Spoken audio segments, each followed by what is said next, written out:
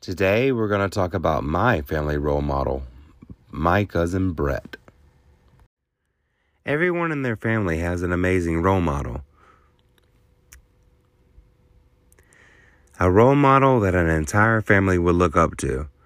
You know, like a big brother or a grandfather who has a purple heart with cool stories associated with it. But no, not my family. We have a Bret. Bret was known for a lot of things, but definitely wasn't a purple heart. My cousin Bret was always doing crazy shit. He was definitely the entrepreneur type, that is for sure. But when Bret failed at that, well, he said he was going to make money no matter what. I said, how? He said, I'll detect it.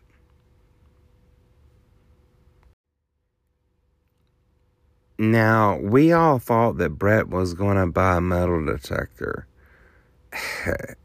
But no, he wasn't going to buy a fucking metal detector. That's way too fucking easy. Nah, Bret went out and said he was going to get a dog to sniff out money, using dollar bills to train it. Bret went to the local pound to find him a new friend, or should I say business partner.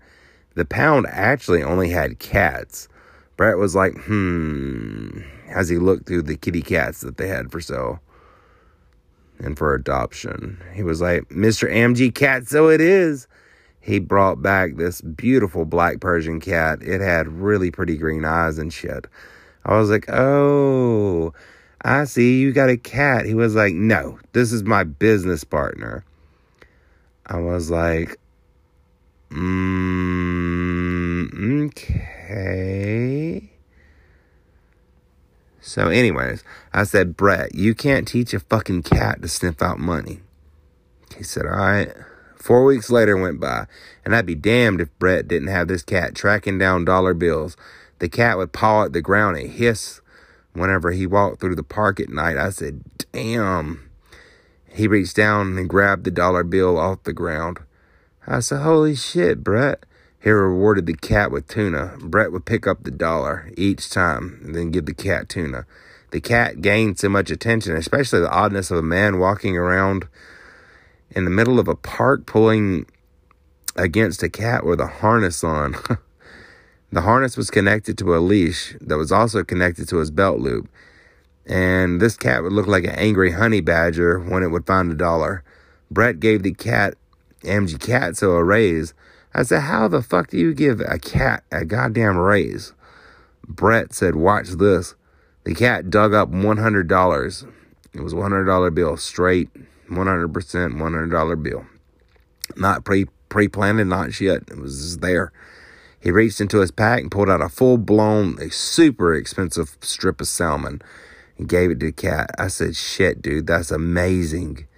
A few months went on, and there was a shortage of salmon actually at the local store. We lived in the middle of nowhere. But anyway, so he tried to get the cat tuna again. The cat dug up a dollar bill again, a single $1 bill. Bret had already had a large amount of dollar bills, so he wanted to wait and get more salmon. But he had enough ones to hit up the strip club with major baller level significance. Now, bear in mind, this cat is his business partner, but was also registered as a therapy cat, so he could do just about anything with this cat. He thought nothing of it and went to the strip club with the cat. Anyways, they were secretly celebrating their business partnership together. Bret was on the edge of crazy, but anyways, who am I to judge, especially with skills like that and a cat like that? A lady was up on the pole and she was spinning to the shaker club. The music was blaring and the shaker club was a-roaring with all kind of pussy. And I'm not just talking about MG Catso. However, the Black Persian would shortly be the superstar of the entire show. The woman had money hanging from her G-string and in her bra when she got off the stage and walked right up to Bret and offered a private dance. MG Catso was pulling hard on the leash, but Bret was pretty fucked up and smashed. Anyways, Bret picked up MG Catso and tucked him under his arm. Biggest mistake.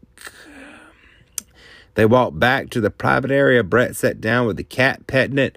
The stripper was talking and turned around and rubbed her hand across his face and then threw her leg over Bret's shoulder reached down and was petting the cat. It's a nice, fluffy cat, buddy, you have there.